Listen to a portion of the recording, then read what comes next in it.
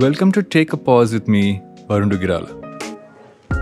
A podcast for you to hit pause amidst the chaos, find motivation, build the right mindset, and prepare yourself to perform at your best in your work, life, and everything in between.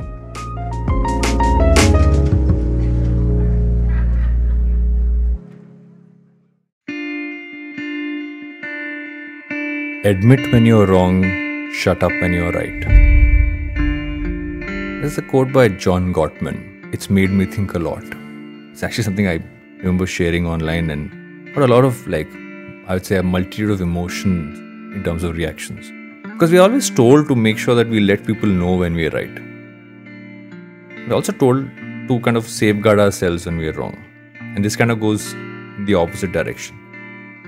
But if you dig a little deeper into this and you try to understand what this means, is that when you're admitting when you're wrong, you're taking ownership over your actions. You're saying, I did something, it's gone wrong, I'm accepting it, but I also want to work towards moving ahead. It's you taking ownership and responsibility, which shows character, which shows who you are. The shut up when you're right part, in many ways, is telling you not to be that person who's always beating your own drum, telling the world that you got something right. Not be pompous. You need to let people know that you're right. You don't have to be loud and out there about it.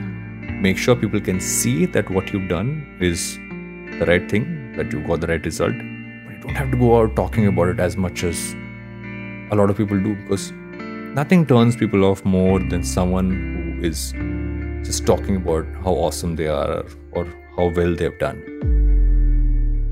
This shutting up is your way being able to show your own humility, to say that even when you're right, you're not going to be loud about it, you're not going to be putting it out there. And the combination of the two, where you're taking ownership, showing character by admitting when you're wrong, you're showing humility by shutting up when you're right.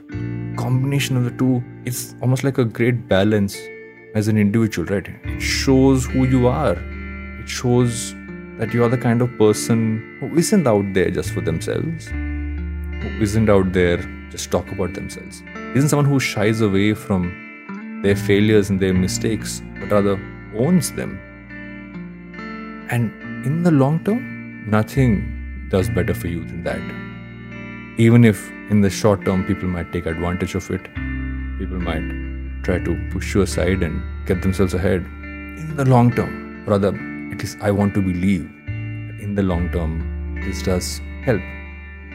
I've tried to practice this as much as I can. Oftentimes failed. Haven't admitted when I'm wrong many times. Have not shut up when I'm right. But the more you keep this in your head, I feel you find that balance of not overdoing either, and finding a way to move ahead by showing your character, by showing your humility. Something to think about, isn't it?